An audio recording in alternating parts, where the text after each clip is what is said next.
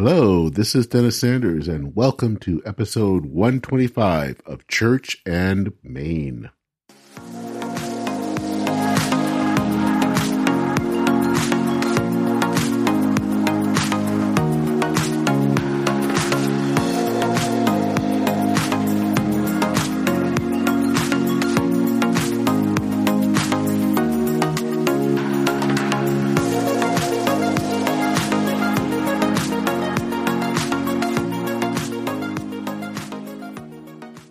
Hello and welcome to Church and Maine, the podcast that is at the intersection of faith and modern life. I'm Dennis Sanders, your host. Happy New Year and welcome to 2023. I have long been fascinated with how evangelical churches are dealing with the issue of the role of LGBTQ persons in the life of the church. Of course, being that I'm gay, I have some skin in the game, and I also came from an evangelical background. So there is some personal stakes on this. I'm fascinated to see how evangelical churches are handling this issue. And I really don't think that it's a given that evangelicals are going to reject this issue out of hand. And that's because as LGBTQ people are becoming more and more a regular part of American society, more and more people of faith are having to figure out how to deal with LGBTQ people in their midst. The news late last year that contemporary Christian musician Amy Grant is hosting the wedding of her niece to a woman is proof positive that evangelicalism is going to have to come to terms with this issue sooner or later. Now, late last year, I did a fascinating interview with Pastor Paul Vanderklay. Paul is an ordained minister in the Christian Reformed Church, and we chatted about how his denomination is or isn't dealing with the issue.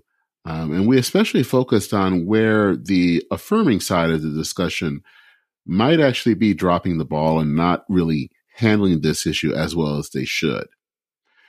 Today, we're going to look at another evangelical denomination, how they are going to handle this issue, how they might handle this issue at their annual meeting later this year.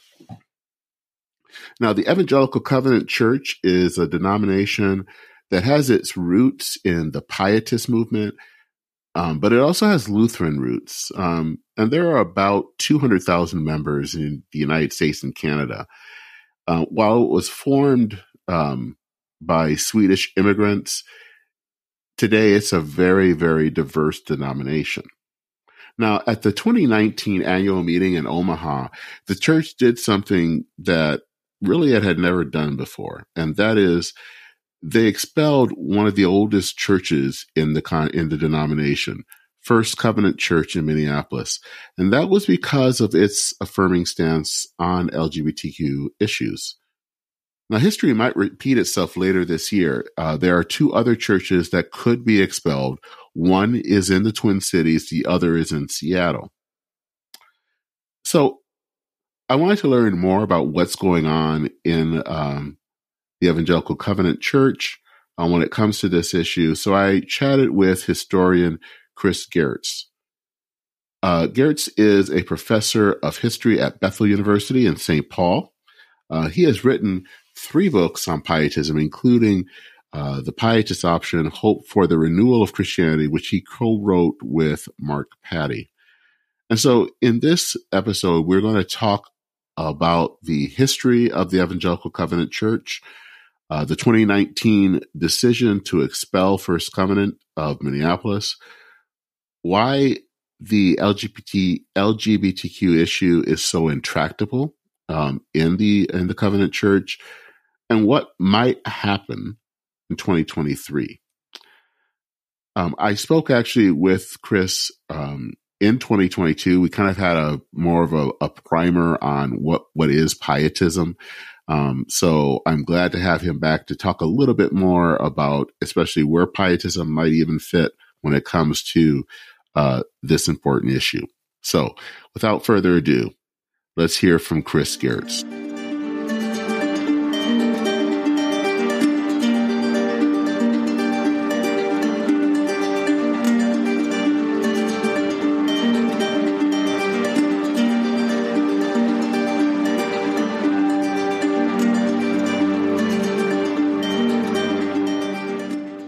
Well, Chris, I am glad to have you back on the podcast again.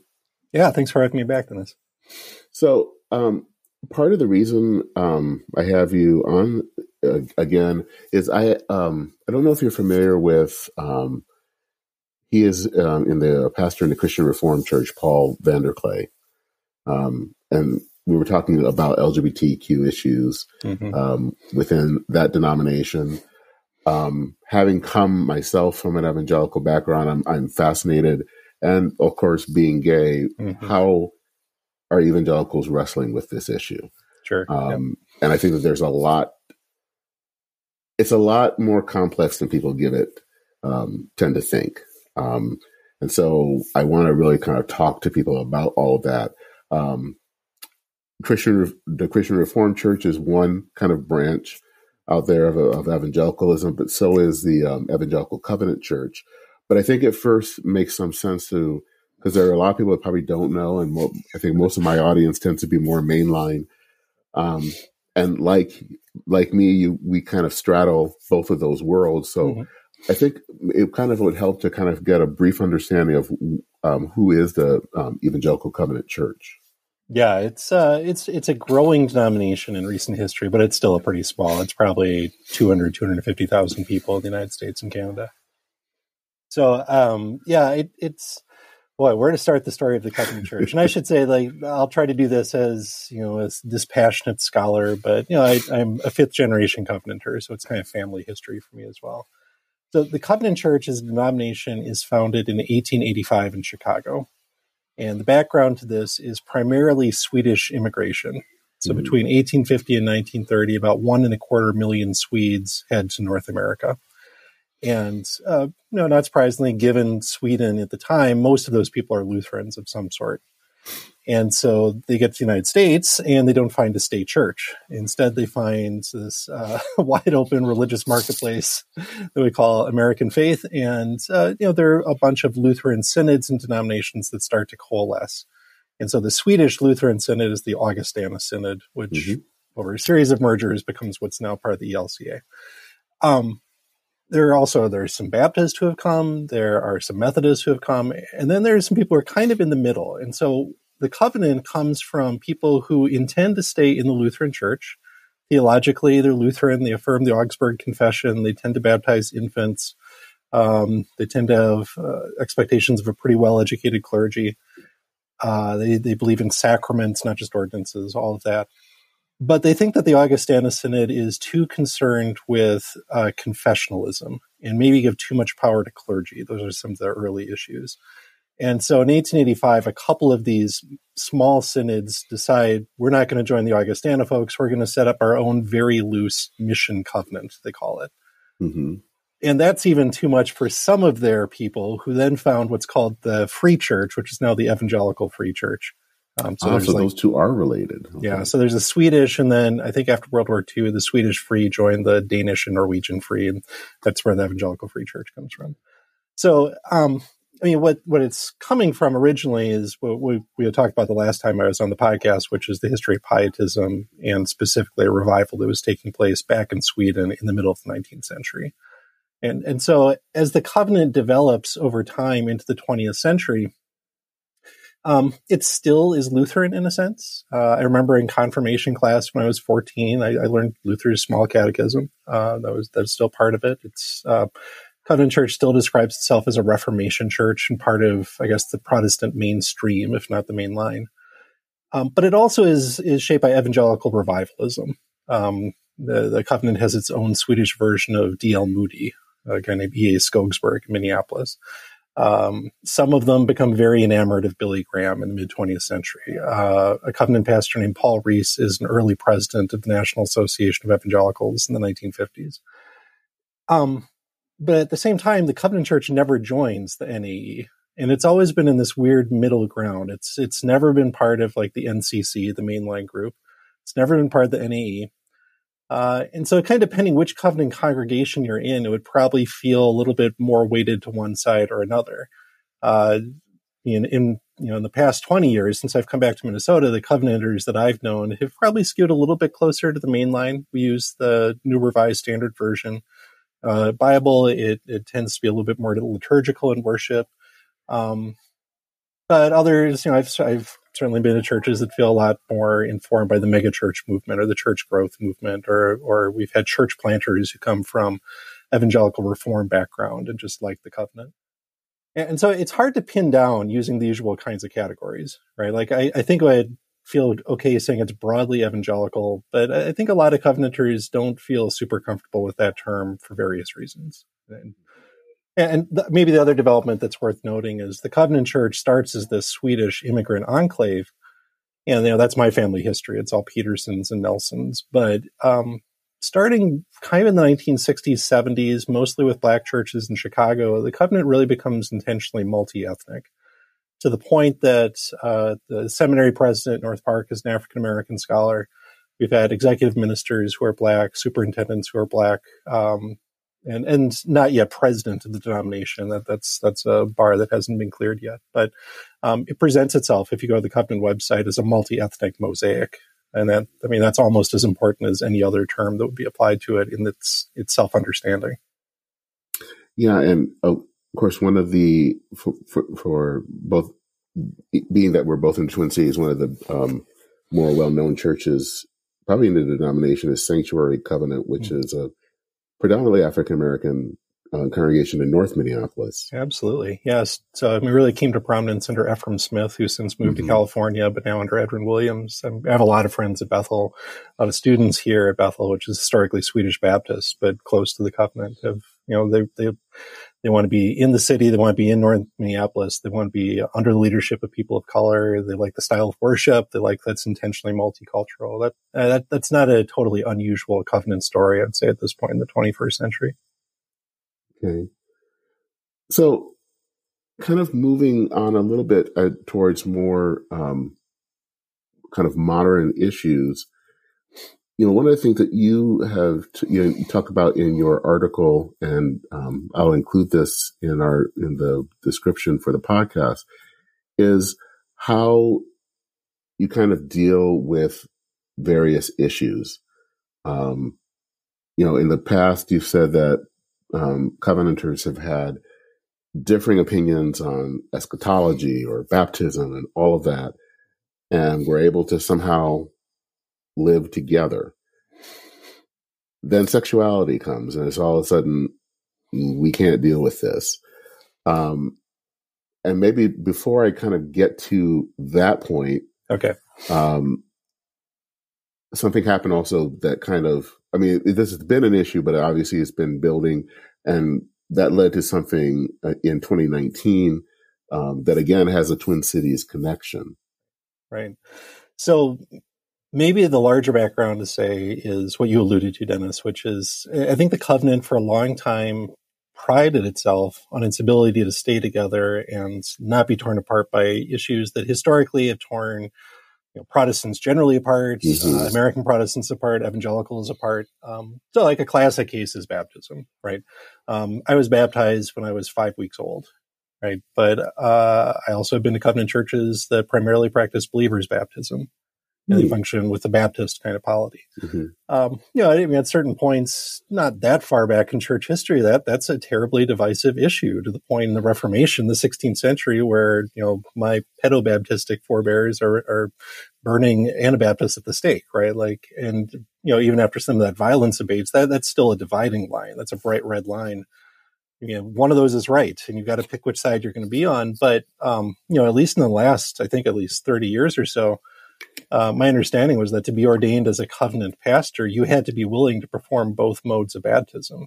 That you had to expect that if you led a congregation, you might have people who affirm both of those beliefs. You have to honor both of them.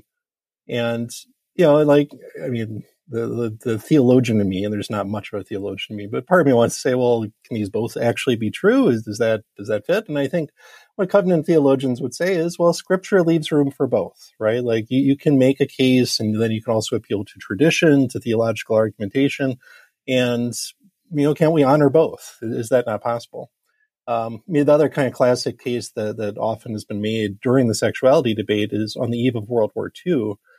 the Covenant Church goes out of its way, really, to affirm both just war and pacifism as Christian ethical principles.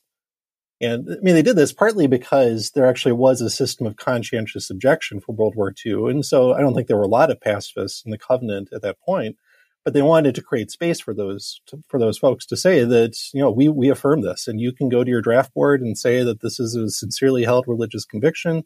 And even though most of us in the Covenant are going to go off and serve, we're going to send chaplains in and we're going to go fight in the military, we believe that this is a genuine Christian conclusion that you've arrived at. It's a way of following Jesus Christ.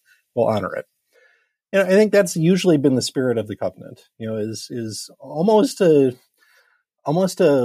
enjoy living in this tension, right? Whether it's, like you said, eschatology. A lot of Covenanters are premillennial, but you'll find post-millennial, amillennial, and everything else, if there's anything else on the spectrum, right? And then I would say in the last 15 years, I don't know if I can precisely date when this really becomes a difficult problem in the Covenant, a debate breaks out over human sexuality. So I think the Covenant had actually addressed this to some extent, maybe around the turn of the century. I forget if it was the late 90s or actually earlier. The way the Covenant functions is that every summer there's an annual meeting, and every congregation sends a certain number of delegates. And actually, that's what governs the Covenant. There's an executive committee with a kind of church bureaucracy of a small size. But if you want to make changes in Covenant doctrine, in Covenant polity, in Covenant anything, it's the annual meeting that has to do it. But normally, the annual meeting doesn't really make big changes to Covenant affirmations, to Covenant doctrinal points. It usually will affirm a resolution of some sort, which there have been Covenant resolutions on environmental protection, on racial justice, on the capital punishment. And no one is bound by them. They're just the statement of the sense of that annual meeting of here's where we are as a denomination, here's how we're wrestling with this issue, here's why we think it's important. And so there was a statement on human sexuality that affirmed chastity and singleness, and then within the bonds of a male-female marriage. But that's been about 20 some years. I think in many respects, it's a very different society now. And not just because of the Obergefell reading, but I think especially among younger Covenanters and younger evangelicals, attitudes have changed significantly. I think many more of them actually know people who are LGBTQ, right? And I think that's caused some serious rethinking. And as importantly, rereading of scripture. And I think a lot of those Covenanters then expected, well, the way we'll address this then is the way we've addressed baptism or participation in warfare or eschatology is we've got these sincerely held beliefs that both appeal to scripture. Both are motivated by love of God and love of neighbor. And so we'll find a way to disagree because that's what we've always done. And instead, what happened was it became clear that leadership at varying levels had decided this was not something that Covenanters could disagree on. Or at the very least, the Covenant clergy could not disagree. And so like the mechanics of this get a little bit difficult for me even to explain because I'm not sure I fully understand them. You probably need to talk to a Covenant pastor to really get it right. But there's in the Covenant what's called a board of ordered ministry that reviews candidates for ordination, but also deals with allegations of abuse, of harassment, of infidelity. So there is a kind of a set of ethical guidelines binding pastors that's been around for a while. And at a certain point, one of those guidelines became that as a pastor, you could not publicly contradict the denomination's stance on human sexuality, either by something you did or, for example, by presiding at a same-gender, same-sex marriage. Right? And so this starts to become an issue in the last really 7 years because there are certain pastors and certain congregations that become affirming churches. And their pastors do preside at marriages. And they also go out of the way to include statements of inclusion in their public materials. They don't just welcome LGBT Christians into the congregation, but say that all roles are open, from clergy down to congregational leadership to anything else. So where I think this really becomes difficult is that a congregation called First Covenant of Minneapolis becomes an affirming church. And actually, its current pastor is a lesbian Black woman, right? But before that even happened, the white pastor had said, I affirm in all respects my LGBTQ brethren. I'm going to marry same-sex marriages, and we welcome all into this community. And over a period of time, that got him into trouble with his local conference and then with the Board of Ordered Ministry.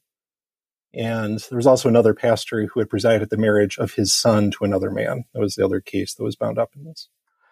And so I think all sides tried to find some compromise resolution, but at a certain point, they reached this impasse, right? The pastor and the congregation would not back down from what they felt was their sincere belief as covenanters, as Christians, that this is God's intention, that we affirm all people made in God's image, and we don't put up barriers unnecessarily, and we affirm love, right? And the denomination said, no, you violated, pastor, your ethical guidelines, and if you will not voluntarily either change your position or voluntarily withdraw from the denomination, there is a procedure to involuntarily dismiss congregations from the covenant. And the Board of Ordered Ministry can take away someone's credentials as clergy.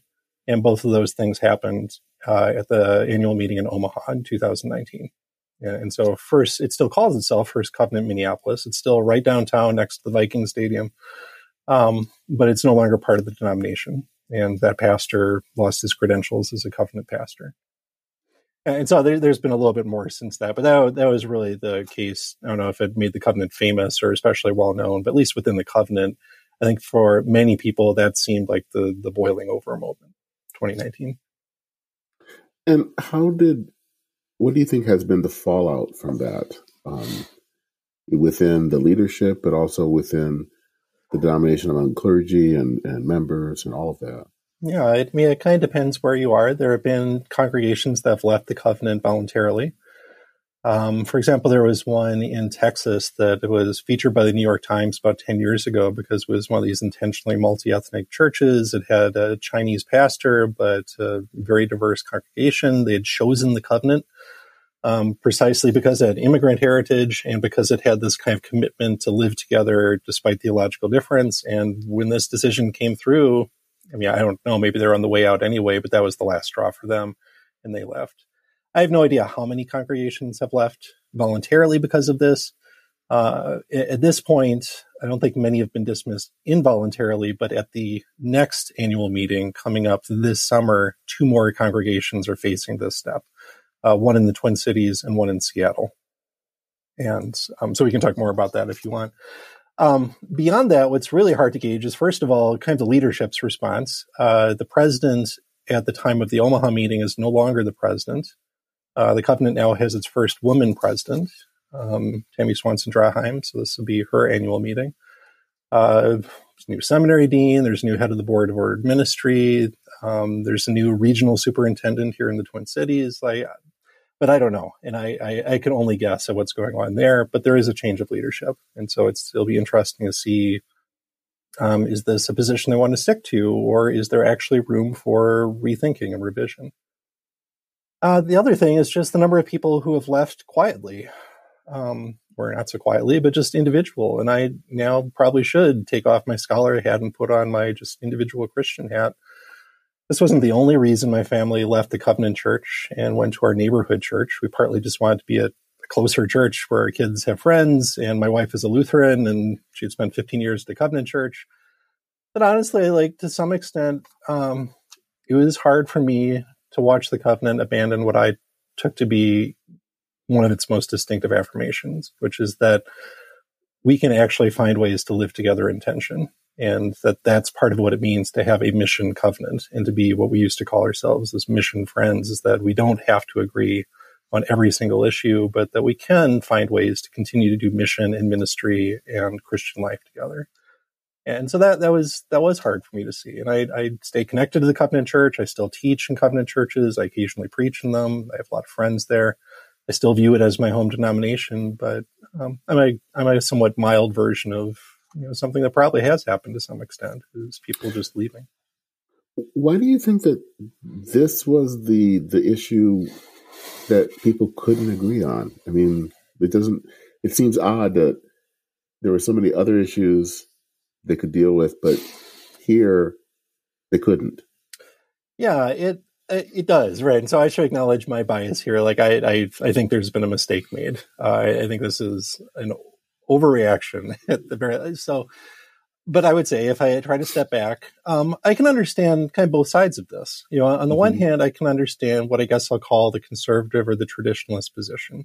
Because if I listen to them within the covenant and kind of similar denominational debates about sexuality, for them, they would probably say, well, this is not simply about sexuality. And they would probably insist, I'm able to love people even if I disagree with them.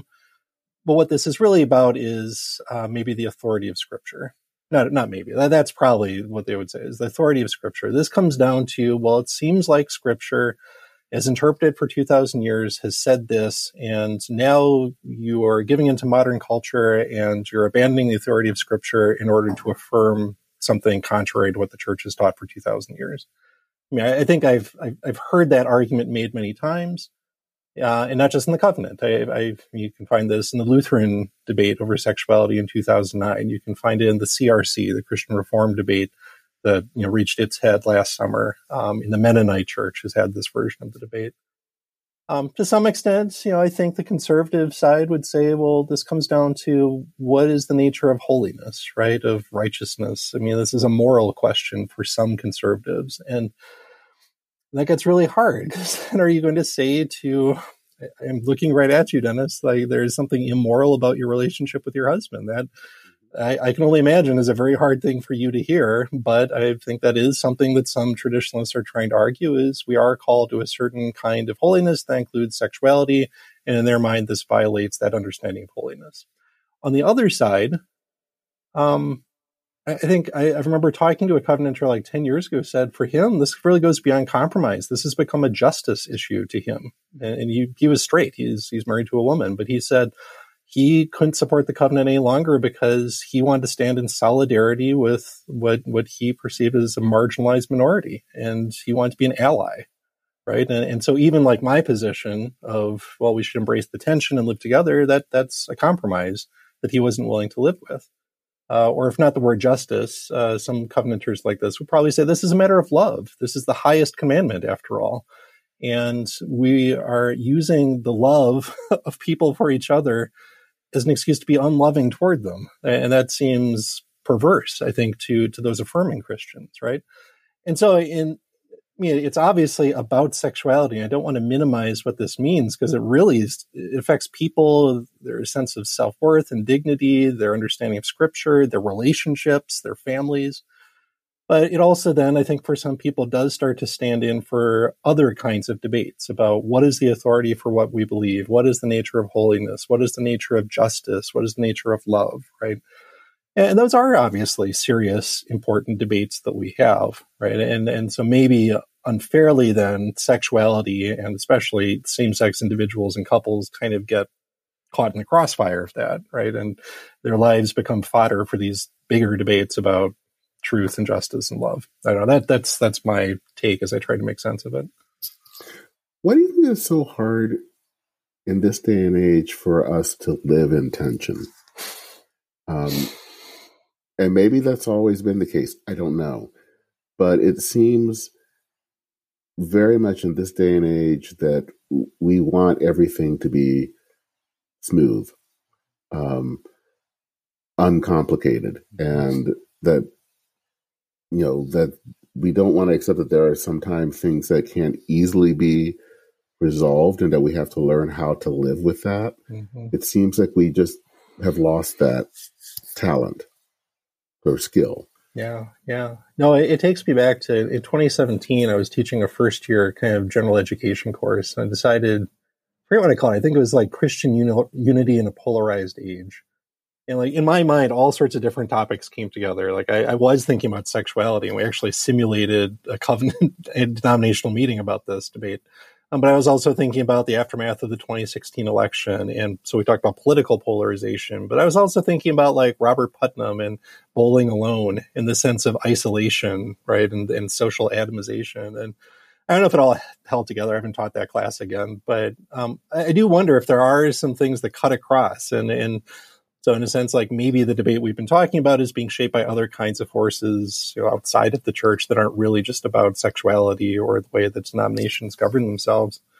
I mean, I wonder if it does reflect, impatience, I guess is one way of framing it. Like living in tension requires a long time, right? If those disagreements are ever sorted out, and maybe they aren't, it does require that you can't come to a quick conclusion, right? And that can be a difficult thing for a society that's shaped by instantaneous feedback on social media.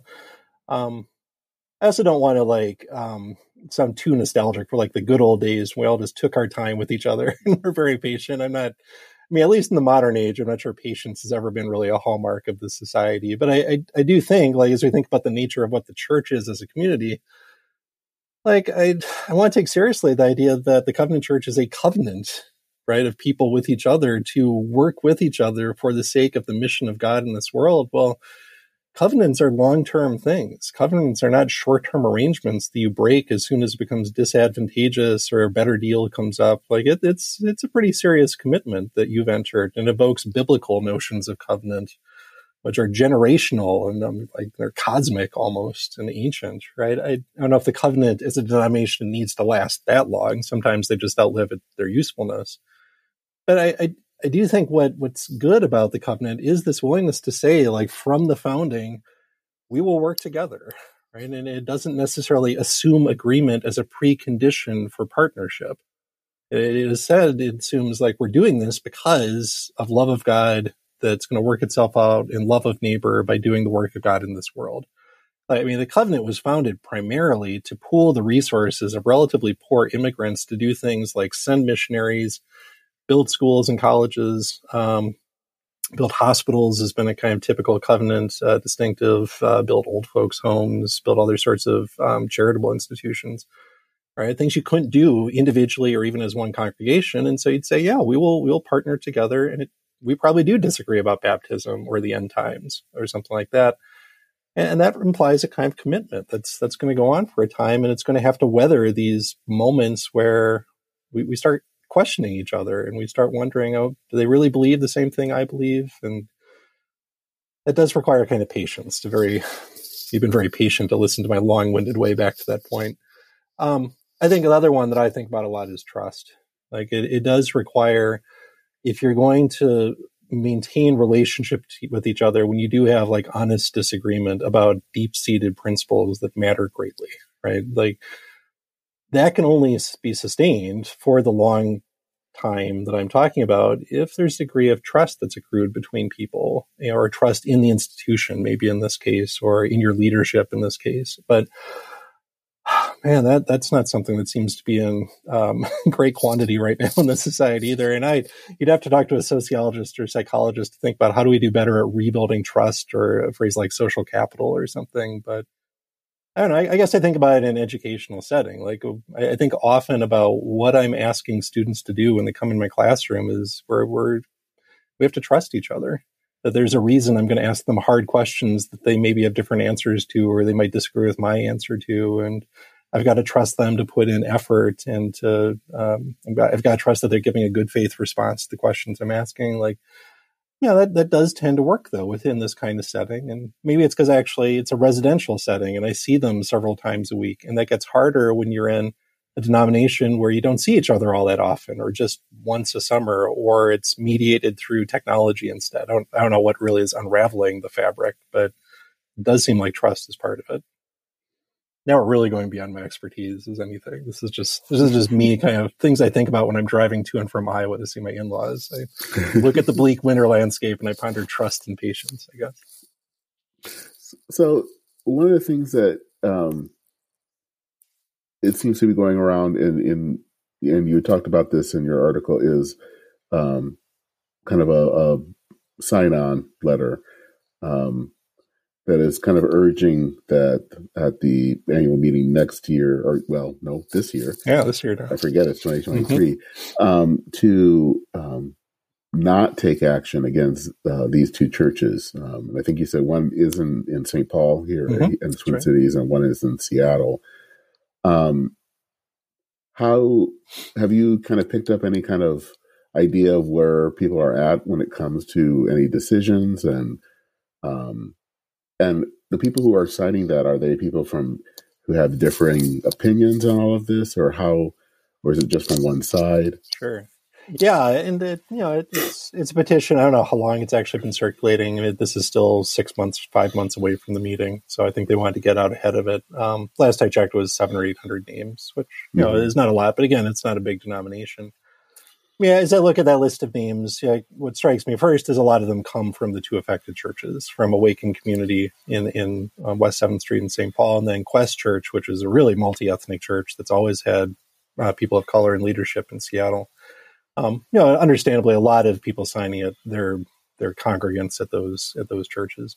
It also is striking how many of the people who are signing are either current or retired covenant pastors. I think, like, as much as this bothers me, I think it bothers our ministerium even more so, because really that's where it hits, right? It's come down to this ethical guideline issue, and it even comes down to stripping of credentials before congregations are affected. And these are people who have a calling to the church, right? And they entered into it knowing that the church is flawed and imperfect and that it disagrees, and yet they still wanted to dedicate their lives to it. And many of them, they're not even new. They've been doing this for 30 years, and they have a pretty strong commitment to the covenant. And this is praying and testing it.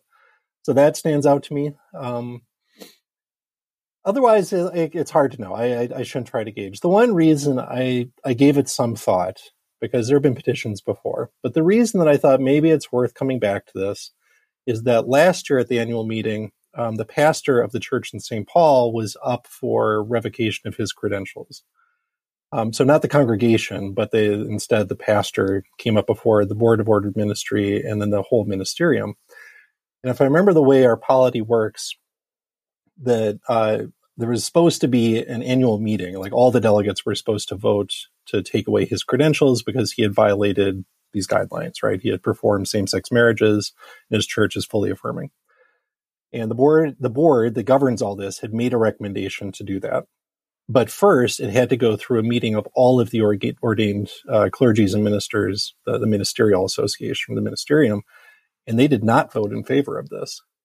And I can't remember exactly what the guide. I don't know if it needs to be a 2/3 vote or a supermajority or if it's a straight majority, but however it worked out, they didn't recommend it. And so that was taken off the agenda for the annual meeting.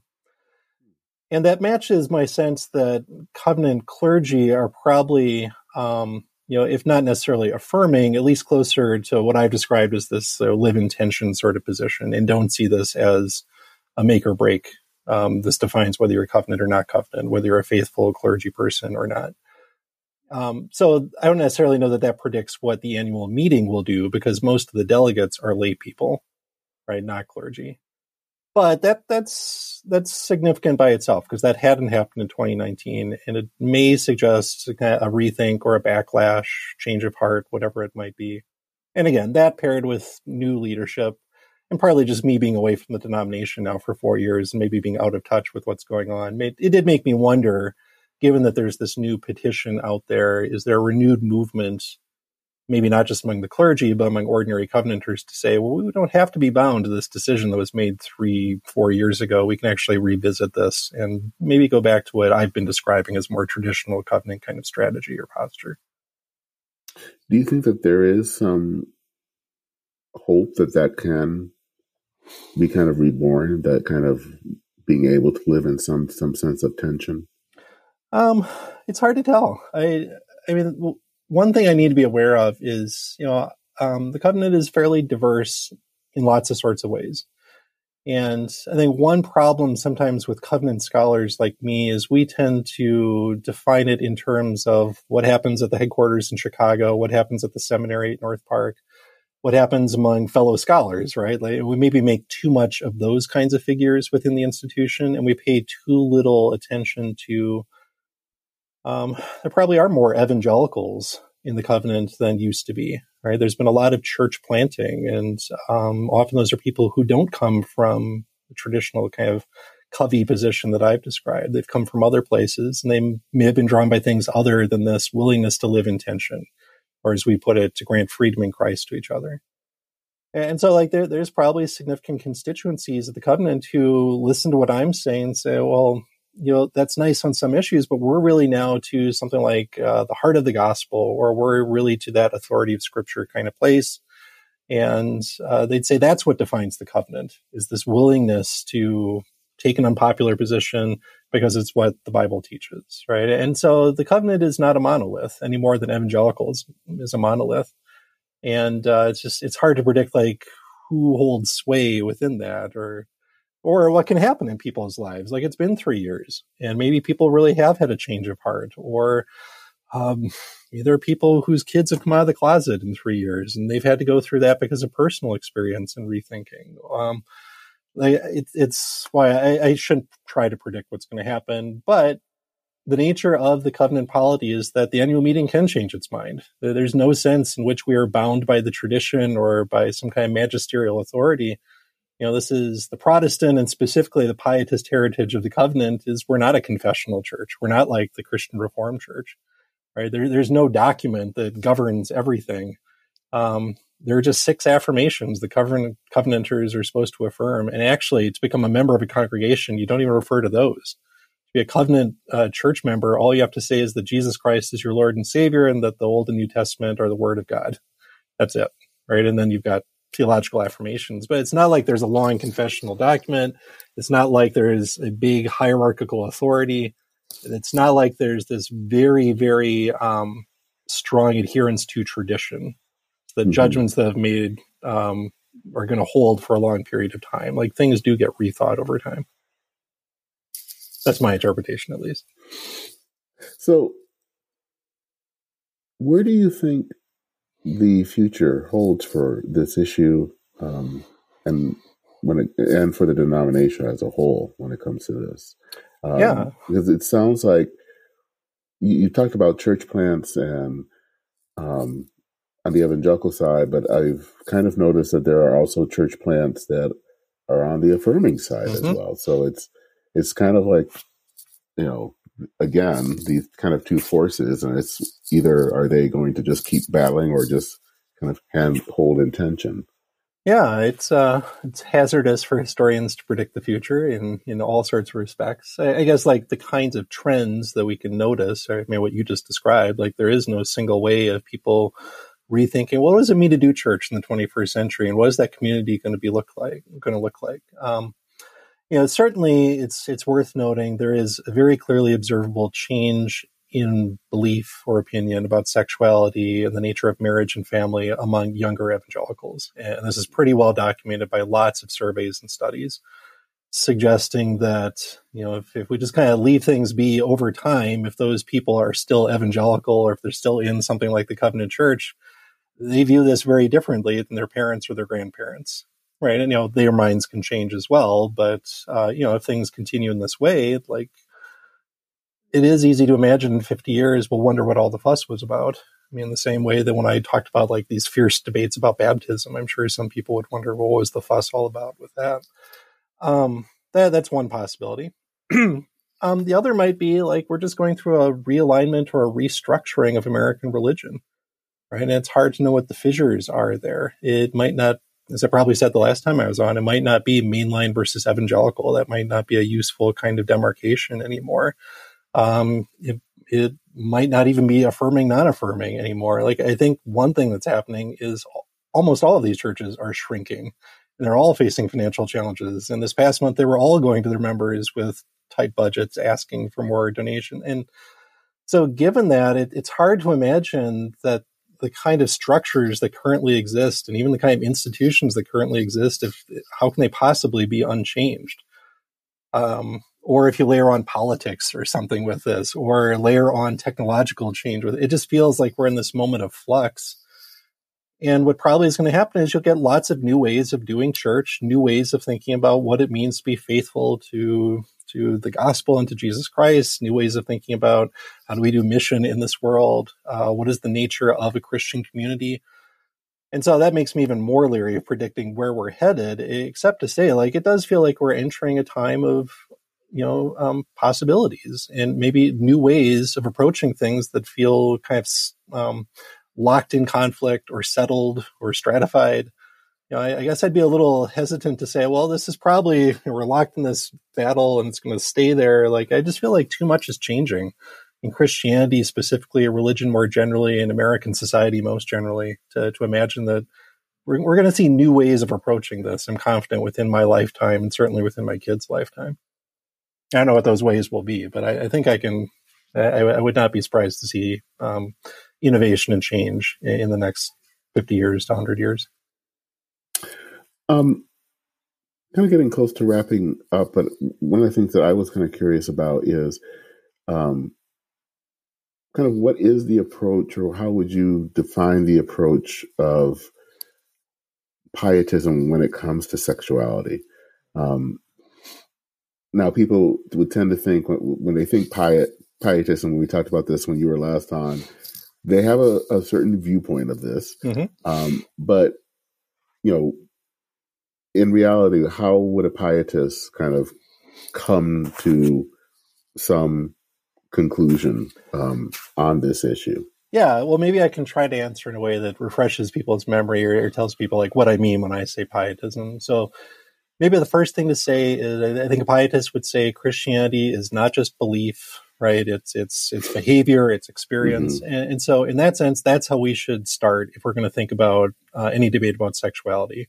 That it's not just an idea of something, and it's not just a theological or an ethical argument. It's about people and how they live and how they relate to each other, and a theology of the body and of sex and of family and of marriage. And that's the most important thing. And so I'd want to keep that above all these other things. And even like within this, like I do feel awkward whenever I say the issue of sexuality. I want to remind myself this is about humans, right? Who do have sexuality and do have relationship with each other. I'd want to start there. And within that, then I think pietists will disagree, right? They will have different notions of what a good use of a good sexual use of the body is, of what a marriage should look like, of what a family should look like, of how love is expressed by Christians.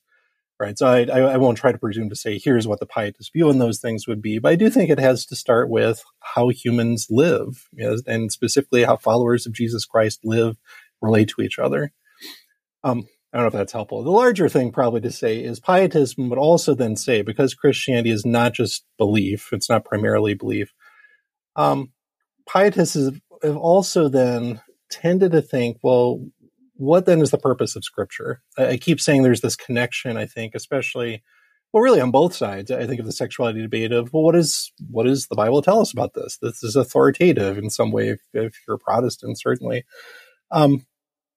I think pietists would like to go back to the notion that the Bible is not meant to be a rule book. It's not meant to be a source of information. It's primarily meant to be a means of relationship with God. Right. And I probably said the last time I was on, there's this old covenant phrase that the Bible is this altar at which we meet the living God. Right. And so it's a means of relationship. And I think it's a relationship in when God meets you, that's not necessarily a comfortable kind of thing. It's often an unsettling kind of thing in which you see yourself differently and you're driven to repentance. Right. And so what that means for sexuality, we'd have to work out. But I do think pietists would be leery of simply invoking, well, okay, here are these 7 verses, right? And that closes the door. I think even if you agree that those verses, right, the clobber verses, they have some kind of authority over what we think about sexuality, you would still need to think then about what is God trying to say to us now, right, in this context? And how do we read the Bible well? I mean, one of the things I loved about the covenant and still love about the covenant is I think they have a really robust way of reading Scripture. You can find what's called a resource paper written about 15 years ago by covenant scholars and pastors. And they talked about that living altar notion, but they also talked about we need to read this carefully. We need to use the best tools of scholarship. We need to read the Bible in light of new scientific understanding. And most importantly, we need to read it communally. We don't just read it individually. We have to read it with each other, which implies probably debating with each other. And so maybe the pietist thing here to say is like, you can't just sort of decide, here's what I believe about this and kind of hold to it as if it's settled. You probably need to spend some time studying the Bible with people you disagree with and see how God speaks to all of you about that. Would probably be the healthiest move forward. But I think I'd also say we're supposed to read the Bible humbly, right? With the sense of it has authority. Your interpretation of it does not have authority. And maybe even the church's interpretation does not have authority, and maybe even hundreds and thousands of years of tradition don't have authority. I mean, that's maybe the most Protestant thing pietists will do, is to say that if it is this living altar where we meet a living God, we might be surprised by it, right? We might hear things we have not heard before, and we've got to be open to that possibility. So, in broad strokes, that's what I'd say pietism might have to say to this issue that is so vexing for so many people in different sorts of ways, in different ecclesial and denominational settings. And hopefully that's helpful beyond just this small denomination called the Covenant Church. It's funny, one of the, I'm getting ready for Sunday and preaching, and one of the passages is from Acts 10. And that's the one, of course, with Peter having the vision of eating the food that was considered unlawful for him to eat. At the same time, he's also being called to meet with Cornelius, the Roman, the Gentile, and that, he thought he knew what was the authority. And that authority, I think we forget that in some way God has the authority, and that can change, or we don't know all of it. And it's always kind of a dynamic in some ways. And sometimes as humans, we tend to think that it's static and there forever and ever. And it isn't.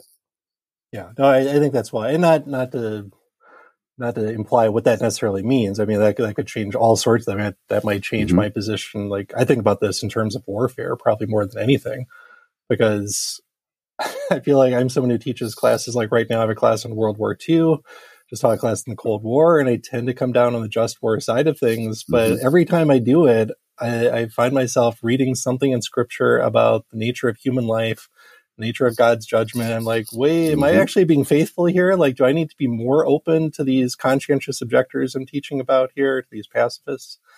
Because that's pretty inconvenient. And am I just resisting that because it's inconvenient? Or, so I think that's absolutely true. I don't think it's just true about sexuality. I think it's true about everything we believe, because humans do have this tendency. I think religion is a good thing, but we sometimes try to sacralize human sorts of things and preserve institutions and traditions as if they are holy, as if they are authoritative, and they're not. God is holy and God is authoritative, and we need to maybe be listening as much as we're speaking about such debates. Well, before I go, if people wanted to find out a little bit more about you, I know that you have a Substack. I do. Everyone has a Substack now, right? Yeah, it seems like everyone these days. Yeah. Would you be willing to kind of share that and whatever else people want to know? Yeah, sure. So I've been blogging really this is, I guess, 12th year or something, since 2011. And in the past year, like a lot of folks who write for the public, I decided to try my hand at something called Substack, which is mostly an email-based newsletter. And so my usual practice is I try to write 2 issues or posts of the newsletter each week, and that tends to be somewhat eclectic, reflecting my varied interests. Like I'm writing one for next week about World War II, because that's what I'm teaching. I wrote something about the theology of snow days this week, because we have a snow day. I'll write about education a lot, because I think about higher ed a lot. And then on Saturdays, I share just a list of other things I've been reading. And then on Sunday, at least the last few months, I've been trying to write just a short devotional about the lectionary. So I was reading Acts 10 myself and kind of think about what I have to say this Sunday too. So maybe I'll go back to that and think about Peter and Cornelius a little bit more. So yeah, that comes out about 4 times a week. There's a paid subscriber option if you want to get all of them, but you don't have to. You can get 3 of them a week if you're a free subscriber. And so that's at chrisgehrz.substack.com. All right. Great. Well, Chris, it was great to have you back on. Hopefully maybe we can talk again soon. Love that. And probably talk about some other issue and historical issues. So I know I definitely would at one point when I talked about the book on Charles Lindbergh. Yes, that's that one. Just, whole nother issue. He's just an interesting character. That's a kind word for it. Many reasons. That's great. Yeah. So. No, well, thank you for what you do, Dennis, as a minister, but also as a podcaster and a Substack writer yourself. All right. Take care. Okay. We'll see you around.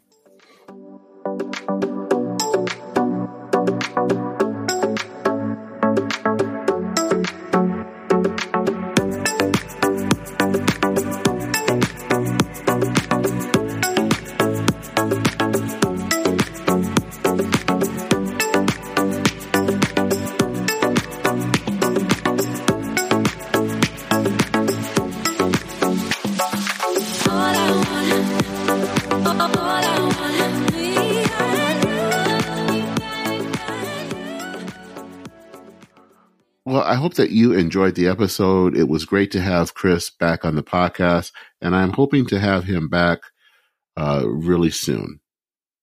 So if you have been following me on Substack, and just kind of a quick reminder, that's where I moved after my previous host, Sounder, shut down.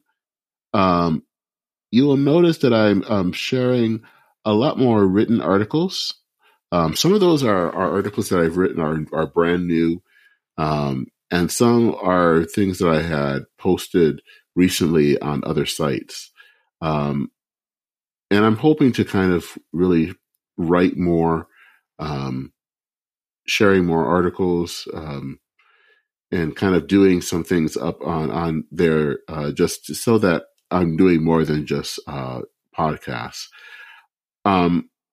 I'd like to at some point offer subscriptions and premium content. But to do that, I'd like to build up the subscriber base. So, I mean, obviously I'm not simply putting out the written articles just to get more, build up the subscriber base. I do actually want people to read my articles and share them. But I'd also like, for people to subscribe. So if you can, and if you are listening to this, and maybe you actually haven't even been on the Church in Maine Substack, that you consider doing that and subscribe. You can do that by going to churchandmaine, all one word, .substack.com. And then when you subscribe, basically it makes it a whole lot easier. You get the latest article and podcast episode in the inbox. So it's pretty easy. You can also check out, there is another website I have for the podcast, churchandmaine.org. And you can also subscribe there as well, though you can subscribe actually at both. You don't have to just pick one. Also, I would hope that you'll consider following Church in Maine on Twitter, Facebook, and Instagram. The links are going to be in the show notes. So that is it for this episode of Church in Maine. I am Dennis Sanders, your host. Again, as I always like to say, thank you so much for listening. If you like what you hear, share this with others. Share this episode with others who might want to hear this. So take care, everyone. Godspeed, and I will see you really soon.